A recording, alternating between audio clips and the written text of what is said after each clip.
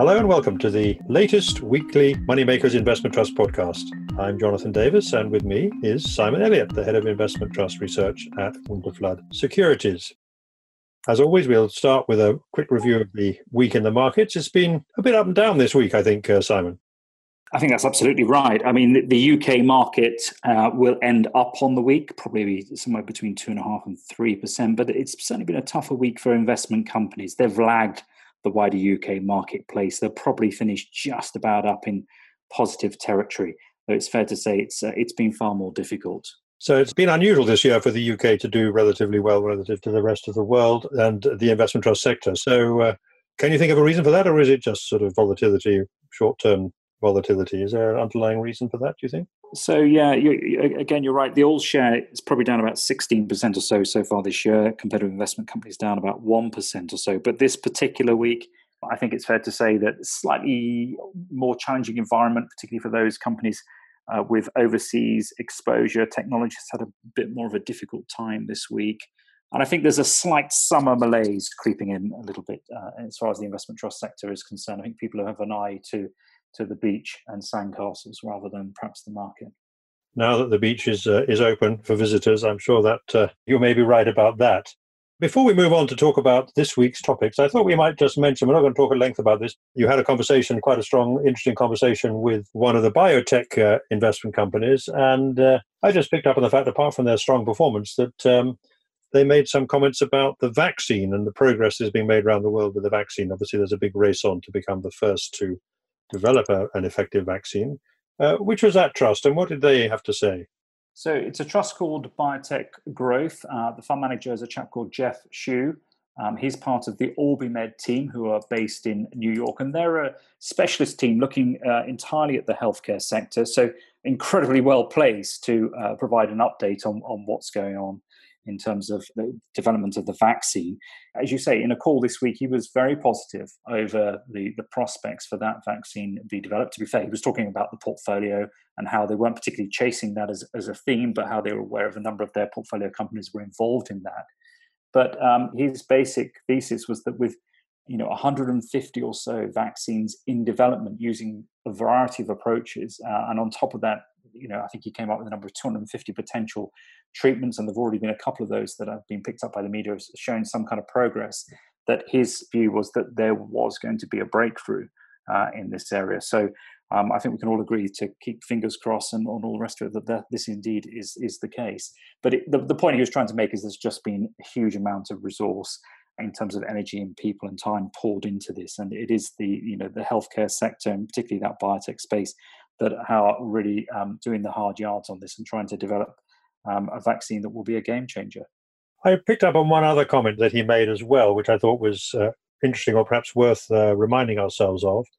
I mean, in the past, one of the big problems with any kind of drug company was it took an incredibly long time to bring things to market, to get through the testing process. But he made a comment not just about the vaccine, obviously, which governments are very keen to see rush through if they can survive the testing process. But he also made a comment about the regulatory environment for drugs. I'm not sure whether that was just for biotech drugs or more generally. What did he have to say there? Because that's quite important for this particular sector, I would think. Yeah, hugely important. And we don't have to go back that many years when really it was a considerable barrier to actually getting these drugs up and approved. And obviously, as you say, they take time. Huge amounts of money gets poured into drug development. But it has improved actually over a number of years. So the FDA, the federal drug authorities there in America, they have been far more progressive now for a number of years. And we've seen the result of that with a greater number of drugs getting approval. But the point I think he was making in this call, that given, as you rightly observed, that in the case of COVID-19 and the coronavirus, that there is this great impetus to get this thing up and running, that if you can do it for this one particular virus, then you have a precedent, and hopefully thereafter that they will be minded to move these things through a lot quicker. I mean, we'll see. Clearly, the reasons why the authorities take a very strict line on drug approval. You don't want to approve drugs that then a bit further down the line turn out to be inappropriate or have quite serious side effects. And I think we can all think of examples where that's happened in the past. But I think broadly speaking, it would be a positive for the healthcare and in particular the biotech sector. Well, that's also encouraging for investors at least. Shall we move on then to talk a little bit about the property sector? We've talked a lot about the property sector the last few weeks, but I think you're in a better position now to sort of take an overview of where we are. Obviously, some property companies are doing better than others, and the discounts, the wide disparity in discounts across the sector tell their own story. But you've done some research on this, and I wonder, what have you been finding there? Yeah, so what we've done this week is that we've looked at all those UK commercial property companies that have provided an update in terms of their recent rent collection data. Now, towards the end of June, we'd expect tenants to pay their rent for the upcoming quarter, so the 3 months to the end of September. And this was a time where we were worried, and I think the market was worried, that a lot of underlying companies would struggle to pay their rent. But actually, and to be fair, it's an incomplete data set at the moment. We're still waiting on a number, but the picture is broadly encouraging that the amount of rent collected so far is probably higher than we might have expected. It's not 100%, let's just be very clear about that, and clearly it varies from property company to property company. One of the big swing factors is those commercial property companies that are exposed to retail. Clearly, for reasons that everybody can appreciate, retail is absolutely in the eye of the storm. But aside from those, or those property companies that have a lower exposure to retail, the picture is generally encouraging. Clearly, there are a few cases where people are struggling to pay, but even where that's the case, that quite often that agreements have been reached whereby the rent may be deferred or paid over a longer period of time, or leases extended. So, in other words, there's a negotiation process there. But what does that mean for shareholders in these property investment companies? You could make the argument that we could see a bit of upside in terms of dividends. Now, obviously, many of these property investment companies have had to either suspend or rebase, as we say, cut back their dividends. It could be the case that actually you might see a little bit of upside in that. Possibly a bit early to call that one, but there are a few green shoots there. As you say, there's a lot of disparity across the sector. Some have suspended, some have, as you say, rebased, which is a bit of a euphemism for reducing them, I think. And others, of course, have managed to say they'll be able to pay dividends in full. Obviously, as we mentioned before, if you look at the historic dividends on some of these property companies, they look ridiculously good, one or two in 10% or more. But of course, they tend to be the ones which have already said they're going to rebase their dividends. So could you just give us some examples of trusts, those which have suspended their dividends and those which have been able to maintain them? We've talked about some of the names so far, but there is quite a big disparity, I think. So perhaps you could just give us a few names, just examples of those which have suspended or cut and those which have been able to maintain their dividend, or promised to anyway. So of the kind of more mainstream UK commercial property investment trusts, those that have suspended their dividends, i.e. are not paying out their dividend at the moment, that would include those funds such as BMO Commercial Property, which is quite a large fund, the Schroeder Real Estate Fund, and there's also a smaller one called Drum Income Plus. In addition to that, we've seen a number that have actually halved their dividends, or perhaps even a little bit more. So again, funds such as BMO Real Estate Investments, Alternative Income REIT, Custodian REIT, they're in the kind of 40 to 55% dividend cut range. And a few have taken a more kind of modest haircut. So an example of that would be something like LXI REIT has cut their dividend by 10% so far. But away from those mainstream UK commercial property funds, the picture is more encouraging. If you look at the more specialist healthcare names, Impact Healthcare and Target Healthcare, they haven't taken a dividend cut at all. And that's the same story for Supermarket Income REIT. I think that's one we talked about before. Urban Logistics and Warehouse REIT, they're still offering substantial yields. And another name in that space, Tritax Big Box, which is a great name. They've only taken a 9% dividend cut so far. So it's a very mixed picture. I think the key thing is, though, when you look at a yield on a property investment company, often you see it on a historic basis. Well, given what's been going on this year, you've got to be very careful not to rely on that data. So one of the things we'll be tracking, and essentially I think is a message you've just been given, is that if it turns out that some of the encouraging noises you've heard turn out to be justified, in other words, that the rent collection experience is better than the market is expecting or the companies have been expecting, then we would expect to see probably some kind of reduction in the discounts they're trading at, whatever the updated NAVs will be when they do finally appear. There'll be a bit of a trade-off there, but other things being equal, you might expect some improvement in the discounts if that experience is what happens. And I emphasize that obviously we don't know that for sure yet. Yeah, I mean, a number of these property companies are trading on big discounts, and particularly those that have completely suspended their dividends, because obviously people have held these things or have owned these things for income. That's been one of the key drivers of the asset class. And given that there's been a big question mark over how sustainable that income is in the short and medium term, that explains the discounts. And I think in addition to that, the actual capital values, so what's a property valued at, that's a very difficult subject as well, because again, the professional valuers of property use income as the basis in many, many instances of what a property is worth. So, big question marks over that. So I would say it's a sector that's still got a few bumps to go over this year, and clearly hugely sensitive to the economic picture in the UK or whatever territory or region that they're exposed to. But yeah, the income element of the story is hugely important.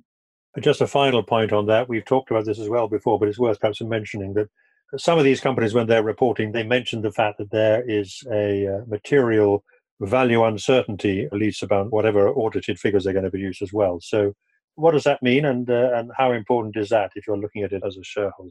So we saw that a lot for the valuations as at the end of March. Clearly, the world was a very, very difficult place at the end of March.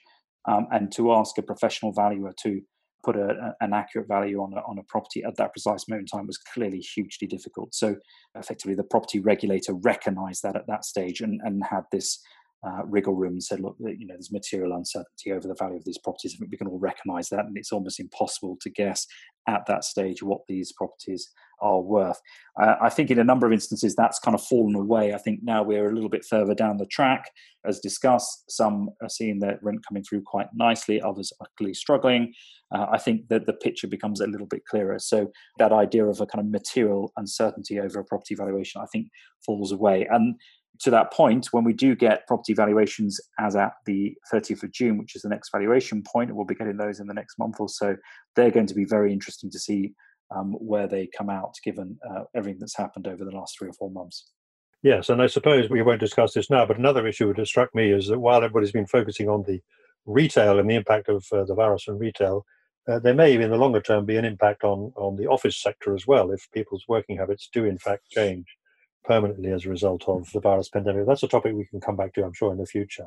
Let's move on to a sector which has been producing, I would say, almost unalloyed good news, and that is the technology sector. It's been the standout performer this year, virus or no virus. It's brushed that aside. We've heard this week from more than one technology company. Let's start with perhaps the best known one, which is Polar Capital Technology. They had some results, I think. What were they saying? Yeah, so Polar Capital Technology, arguably the flagship technology investment trust run by Ben Rogoff, been very successful. They had their annual results out to the end of April. During that 12-month period, they saw an NAV total return of just short of 19%, and that put them just ahead of their benchmark. But actually, in share price terms, and that's ultimately what people end up with in their pocket, they were up 31% in that period, and that reflected the fact that the discount had tightened and now it's trading on a bit of a premium. So that was a positive period. It's interesting, though, I think that the comments that came out of those results regarding valuations, I think we all know technology has done very well this year. It's been a fantastic place to have had investment. But actually, this question, has it gone a bit too far? Are valuations overextended? And indeed, people harking back to 99, 2000 and the tech bubble and the valuations that we saw now. And actually the chair of Polar Cap picked up on the valuations point and, made the trend that actually, things are different to 20 years earlier, that actually these are proper companies now with substantial earnings and revenue and very, very established and offering investors growth in a world that arguably has become and is likely to be a lower growth environment for some time. So, one of the things they were talking about was the acceleration in a number of trends that, vehicles such as Polar Cap Technology have been playing for a number of years, and how this process has just seen those trends accelerate to the benefit of shareholders in Polar Cap. Yes, I think they mentioned, I think it was just an average figure looking ahead to the future year's earning forward PEI of 27 times, which is pretty big by conventional standards. But we are in a low interest rate world, and these companies, as you say, are growing very fast. The others in the sector, well, we've talked about the Allianz Technology Fund, I think, in the past, but we could mention just for comparative purposes how they've done. And also there's a company called Herald Investment Trust, which has a slightly different focus, I think, has been mentioned before. They also produced some half-year results, this time for the half-year ending in 30th of June, which is only about 3 weeks ago, so that was pretty quick. What did Herald have to say, and how would you assess the whole sector overall? Well, small but rather high-performing sector in the investment trust space. So Herald's interim results, so this was basically the 6-month period to the end of June. Unsurprisingly, they had a decent set of results. Their NAV was up just short of 8%. They compare themselves to the UK mid and small cap market, which obviously struggled in that period. So they outperformed them. And actually the Russell 2000 index, which is a US based smaller companies, that they outperformed that as well. So all good. Herald is run by a team led by a lady called Katie Potts. She's a hugely experienced investor. I think she established this investment trust back in 1994. It's very different from Polar Cap Technology and Allianz Technology. It has a greater emphasis on mid and small cap companies and much higher weighting to the UK, probably about half the portfolio in the UK, and it'd be far, far lower in the case of Allianz Tech and Polar Cap Tech as well. Though they do have some larger US companies, those with market caps over 3 billion. But as a rule of thumb, it has a focus on much smaller companies. It's also trading on a bit of a discount as well, and it has done for any number of years, so probably on about a 12% discount now, just slightly narrower than their average over the previous 12 months of 15%. So it's a more specialist play on technology. I mean, within that peer group, you're absolutely right. Polar Cap Technology and Allianz Technology, if you look down their top 10 holdings, you will recognize pretty much every name. You'll see the Amazons, PayPal, Netflix, and so on and so forth. And those funds have pretty comparable records. Allianz Technology has outperformed Polar Cap over the last 5 years at the moment, but it's a good race. And Polar Cap is larger in size. It's a market cap of 2.8 billion now, compared with just over 900 million for Allianz Technology. So both two decent sized companies, but Polar Cap obviously a bit more established and larger. There is a fourth member of that little subsector, and it's a smaller fund. It's only been launched a few years ago, and it's called Augmentum FinTech, and that's quite a specialist play. It looks at UK and European fintech companies, as the name would suggest, but it's venture capital. So these are private companies. They're all private companies at the moment, so unlisted companies, and they look to really take advantage and exploit the opportunities that are undoubtedly being seen in the UK and European market in terms of financial technology companies. So they've got a whole range of things. They're probably the best known company in their portfolio at the moment, and certainly the largest that's been very successful today is Interactive Investor, which I'm sure, as many people will know, it's a platform that enables access to stocks and shares and vehicles, and including the investment trusts. Indeed, and I'm sure some of our listeners will be clients of theirs. Interactive has been very successful at hoovering up, if I may put it that way, some of the other players in that market. So they're competing against Hargreaves Lansdown and AJ Bell towards the larger companies there. So that's very interesting. That's one to watch. Just tell me quickly about Augmentum. What is it? How does it trade? How big is it? And what's its ticker? So its ticker is AUGM. It's trading on a small discount, for about a 5% discount at the moment. It's a market cap of about 125 million. So it's smaller than its three larger peers. But as I said, it's only been launched a few years ago. But it's definitely one to watch. The investment team there, they've targeted next year, 2021, as a year that will see a liquidity event for one of their portfolio companies. So easier said than done, to be fair, but that would probably be a bit of a game changer if they pull that off. So let's move on then from a relatively small newcomer in an exciting new area to some very traditional investment companies which operate either in the flexible or the global sector.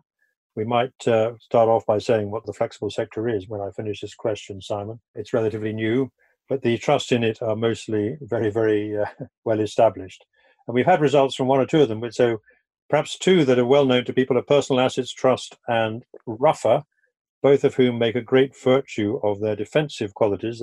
Indeed, Personal Assets says that its number one priority is not to lose any capital, and only secondly does it look for a positive return. And Ruffer similarly has a very defensive, or has had a very defensive approach based on its understanding of where we are in the global economy. So let's start with those two. And tell us, first of all, what is flexible investment sector? What does it mean? So the flexible investment sector, the idea is basically those investment trust companies in that subsector have the flexibility to invest across a range of asset classes. So we often talk about investment trusts that invest in global equities or UK equities, or they might invest in infrastructure or property. In the case of those in the flexible investment category, they can invest in whatever they like, obviously subject to their investment mandate, shareholder approval, and the rest of it. And actually, if you look at personal assets and indeed Ruffer, you can see that reflected in their portfolios. So personal assets had its final results out for the year to the end of April. As you correctly say, they look to protect an increase in that order, the value of shareholders' fund, and that's what they achieved in this year. They had an NAV increase of just over 5%, and obviously at a time when the UK market was down about 20%. But within the portfolio, they have exposure to equity, though actually that was reduced during the year ahead of the sell-off in markets. Actually, it was down to about 30%.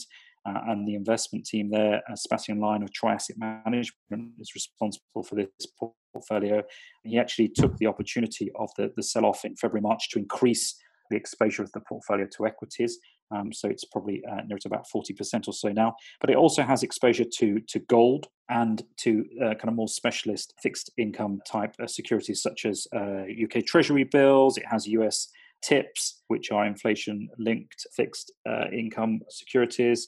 And so it has a whole range of asset classes. And as I say, over the long term, it's performed very well. In fact, over 30 years, I think they had a stat in the results that they delivered return equivalent to 7% annualized versus 3.9% for the all share.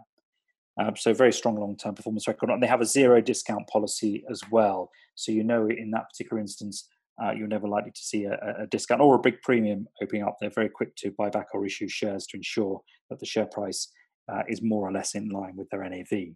So Ruffer Investment Company, they had their year-end review to the end of June. And again, really, really strong period for Ruffer, given this absolute return type mentality that they pursue. They had an NAV total return of 10%. Their share price was a little bit ahead of that, 12%. And the various elements of their portfolio, again, a whole range of asset classes. Credit protection did well for them. Gold, unsurprisingly, did very well. Index-linked bonds, and also option protection. So they had different elements all performing very well for them. Their equity exposure was a detractor, and I think that probably reflects that they've got a more cyclical value bias in the way that they invest that. Yes, I mean, it's fair to say they've been very successful delivering what they promised, which is essentially avoiding capital loss over the long period, and indeed over the longer term, they've produced some very good returns. They will obviously tend to underperform when the market is in a bull phase, because equities run ahead and they don't have that big an exposure to equities compared to some of their peers. And you pay a price for the capital preservation. I mean, their kind of 5-year returns in particular have been relatively weak. If you think probably about 20 or 30% over a 5-year period, which compares to more than 250% if you put your money into one of the tech trusts. But you get what you pay for, and it all depends on the investors' attitude to risk and how much risk they want to take. It may be determined by their age or by their family situation or whatever. But I do think it's significant that Troy Asset Management, who are the advisor to personal assets, is a self-managed trust. I think it's fair to say that. But they do have an advisor who is the gentleman who runs Troy Asset Management. And to see them actually increasing their equity exposure in response to the market fall is for them quite a significant change of direction. It does suggest that they do see some value in the equity market compared to where they were before. No, I think that's right as well. And I think it's worth noting in the case of personal assets that Sebastian Line, he's not a perma bear. He's happy to look for what he would call quality growth companies. So, for instance, the names that have come into the portfolio in the last year include things like Alphabet and Visa, and they've sold out all their last remaining oil companies. So you look down the list of names, one or two now in the UK, most are US names, but they're all good quality companies. I think, if memory serves me correctly, they've got Microsoft in there and other names that have performed pretty well this year. So it's not just that they're hiding in utilities or defensive companies. Yeah, absolutely. And there's a slight contrast with Ruffer, which have a similar sort of defensive approach, but they formed the view some years back that basically the consequences of the financial crisis, among other things, was going to be that we would see a return to inflation quite soon, and they're positioned, for that, which of course hasn't happened yet and may not yet happen for a while. So there is a difference in philosophy between the two, and that has been reflected in the results, but they proved their worth during this particular sell-off, where they obviously maintained the value of their shareholders' investments with great success. Let's talk about some other large trusts which may have a similar approach in some respects. We've heard from Caledonia recently, and then we could talk maybe about Hansa Trust. Let's start with Caledonia. Have we heard anything new from Caledonia in the last week or so? So Caledonia Investments have provided an update for the second quarter of this year, so a 3-month period to the end of June.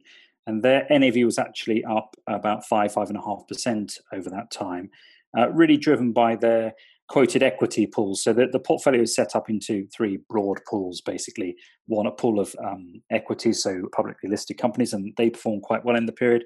Then they've got a funds pool. So they use third-party, more specialist vehicles for access to the US and Asia, and they were up slightly. But probably of most interest was what they call the private capital pool. So this is their unquoted investments, and this accounts for about a third of their portfolio.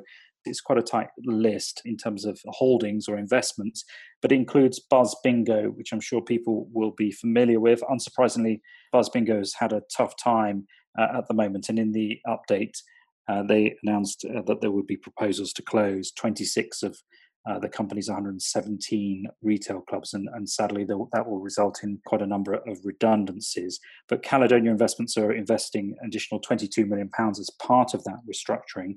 So obviously they are positive that the company can come back from this. One of their other private holdings that's also been hit very hard by the coronavirus is Liberation Group, which is essentially a pub chain. But there's some more positive news there. Obviously, pubs are now starting to reopen. That they're based down in the southwest of the country, I think, and they're also in the Channel Islands. And at the moment, there's no additional capital required for that company. So, again, we'll see how these particular private investments work. But in those particular sectors, clearly quite a tough time at the moment. I suppose it's fair to say that if you're investing in pubs and bingo and gambling and stuff, you're probably not the kind of thing that the new breed of ESG investors are going to be particularly interested in.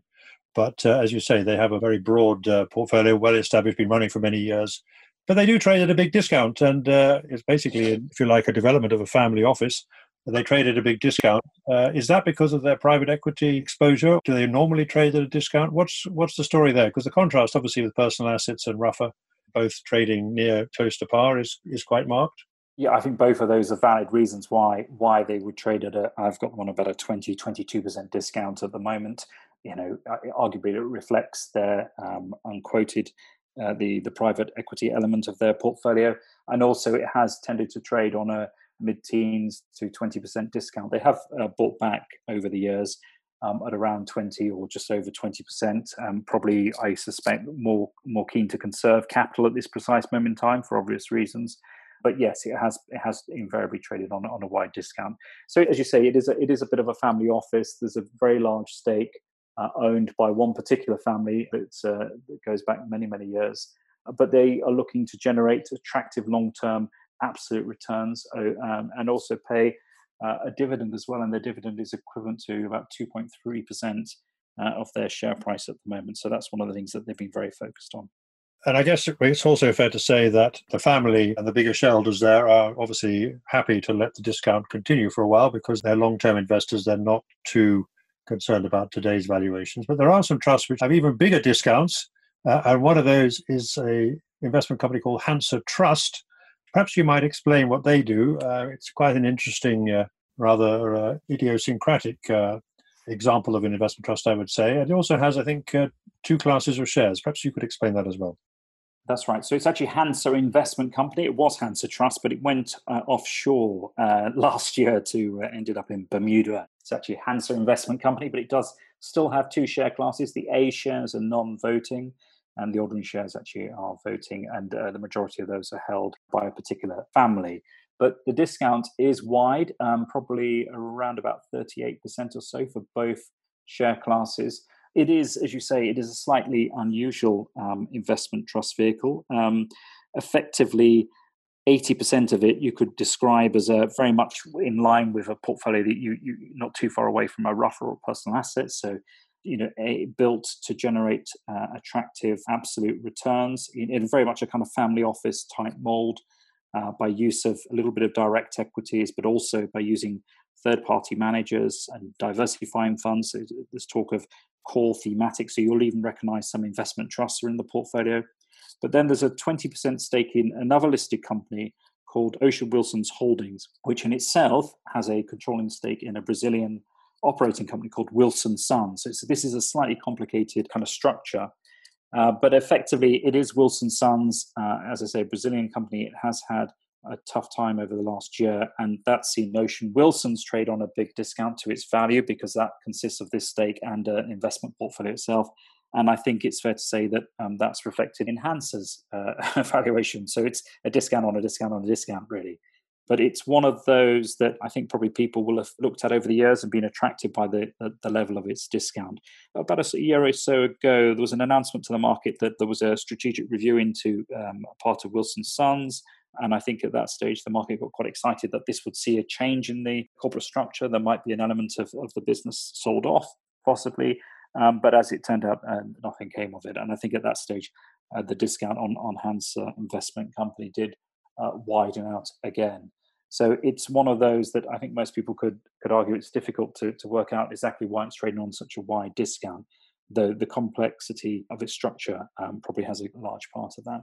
Yes, it might be worth just mentioning, it's quite rare now these days, but why would an investor want to invest in shares which have no votes? And why would a company want to offer shares which have no votes? Is there any advantage to the shareholder in that, or how do they perform relative to each other? It used to be more common than it is now. The obvious reason is that it allows the owners of the voting shares to retain control of the company. But what would be the rationale for that? And why would some people be happy to own the non-voting shares?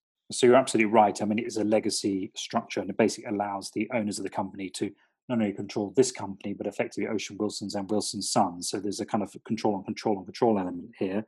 The NAV of both share classes are the same. The share price is actually not dissimilar at all. Really very little in it. One's 43p apart on 160p share price. So very, very little in it. But yes, it's about control for the owners. So it seems if the discount retains wide, it's unlikely that someone's going to come along and try to change that, or it makes it less likely because of the voting held by the owners of the voting shares. Let's just quickly talk about another investment trust we mentioned before, which is called Miton Global Opportunities. And the reason we're interested in that, of course, is because it's an investment trust that only invests in other investment trust shares, with the idea of spotting bargains that maybe have been thrown up by the pricing of other investment trusts. I think they produced some results. We talked about them 2 or 3 weeks ago, but what have they been saying now? So they had their annual results out to the end of April. Tougher period for them. Their NAV was down 19%, their share price just short of 23%. So obviously being impacted quite hard by the sell-off that we saw in the market back in March. And in fact, so this is a vehicle run by Nick Greenwood and Charlotte Cuthbertson, a very experienced management team. Particularly Nick has been doing this for many, many decades. But the average discount of their 12 largest holdings as at the end of April was actually 28%. So, we talk about the sector average discount on investment trust companies probably been about 6% at the moment. And obviously there are still a number trading on premiums to their NAVs.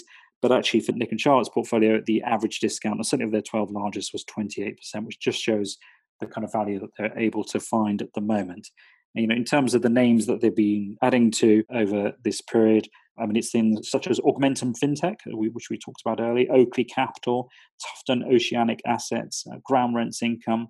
So these are all interesting names. It's fair to say that they don't invest in the largest, best-known investment trust companies. That's not where they're hunting.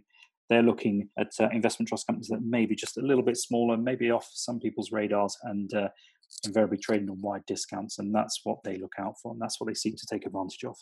Yes, I mean, I guess that the logic behind that is that the larger investment trusts, there'll be more active trade and more active research into them, and therefore you would expect them, if you believe at all in the efficiency of the market, you would expect them to be trading around where they should be trading. That's the sort of initial presumption of the efficient markets idea. I think a lot of people have some serious reservations about the efficient markets theory, but obviously it does seem logical that the bigger opportunities would be in the smaller, more specialist investment trusts that aren't as widely followed.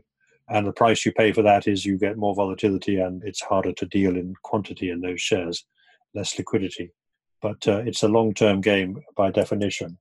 So finally, I thought I might mention one other trust. I mentioned in this context, so it's actually got a different mandate completely, but this is an interesting trust for those who are interested in the history of investment trusts. This is something called the Independent Investment Trust, which has a long history going back, I think, to the 1920s or something like that. And there was a brief period when the great John Maynard Keynes was involved in its management. The manager now is a gentleman called Max Ward, who used to run Scottish Mortgage before it was taken over by James Anderson and his colleagues. He used to work at Baillie Gifford. It had a very strong performance for a number of years, but obviously has not done so well recently. What have they been saying, and what can you tell us about Independent Investment Trust? So they had their interim results out to the end of May, and unsurprisingly, it was a tougher time for it. So their NAV total return was down about 17%. So that was compared with the FTSE All-Share decline of 16% during that time. So they underperformed. And actually, funnily enough, their underperformance was a result of the fact that Max decided effectively to substantially increase the cash balances in the portfolio towards the end of March, given the lockdown. And actually sold stocks that probably, with the benefit of hindsight, and things are always easier with the benefit of hindsight, they're probably better to have held on to. So just a few days ago, they were sitting in cash of about 21% of the portfolio. So unfortunately, they didn't enjoy the kind of recovery that we saw post those March lows. But you're right, the long-term numbers still stack up pretty well. Max is very much a growth investor. He's played house builders for any number of years. He had a few names in travel and leisure, which has undoubtedly been a tougher period, and also some tech and telecoms names, all predominantly in the UK marketplace. But over the last 5 years, their NAV total return is about 48%, which compares with the FTSE All-Share of 13%. So a tougher period, and that's reflected in the discount. The discount's widened out on this one. It's about 12% or so at the moment, compared with an average of 7% over the last 12 months. Yes, indeed. And for a long period, it traded at a premium, which was interesting. But it has been very volatile. I remember it did very well before the global financial crisis and then took a big hit when the crisis happened. And again, was doing very well until about 2 years ago. And it's obviously been hit by the market setback in 2018 and again this year. So it's if you do own it, it's one for the longer term. You have to live with some volatility in the shorter term. But Max I've met him, I know him. He works on his own in an office, free from any institutional pressures. And the chairman and he both own a significant slice of the investment trust, which means that you're very much in the, aligned with their interests. And of course, they may be right. They may have seen something. Their decision to go into cash may be because they are very nervous about where the next move in the markets might be. I don't think they've talked about that particularly, but I think we might deduce that. And we'll wait and see whether that is borne out by events or not. So that's all we've got time for this week, Simon. It's been a very interesting week, as usual. We are heading into the summer season now. It's always said that the big names in the fund management business head for the beach from about next week onwards. But I wonder if that'll be the case this year, or whether we'll get some August surprises, which we've certainly had one or two of those in recent years. What's your experience been of the summer months in general, Simon? It undoubtedly gets a little bit quiet over the summer, but actually a number of companies provide earnings updates during this period, so for the first half of the year. So we'll probably see a few of those in the next few weeks, and we'll certainly see more at the end of August. It tends to be a lull during the middle of August itself. And I think this year those will be studied with a great deal of attention, because clearly they're going to show how these companies are faring given what's going on. So it's possible you or I may even go on holiday at some point. We've been doing this podcast every week now for, I think, 16 weeks. But we shall be here next week, I think, and we will obviously keep people advised if there's any break in transmission for whatever reason. So, Simon, thank you very much. It's been good to talk to you as always, and we look forward to talking again next week. This has been a Moneymakers Investment Trust podcast. These podcasts are independently produced and edited and are available on all leading podcast channels. You can sign up on the Moneymakers website, www.money-makers.co, to be notified every time a new podcast is available. Thank you for listening, and please keep safe in these difficult times.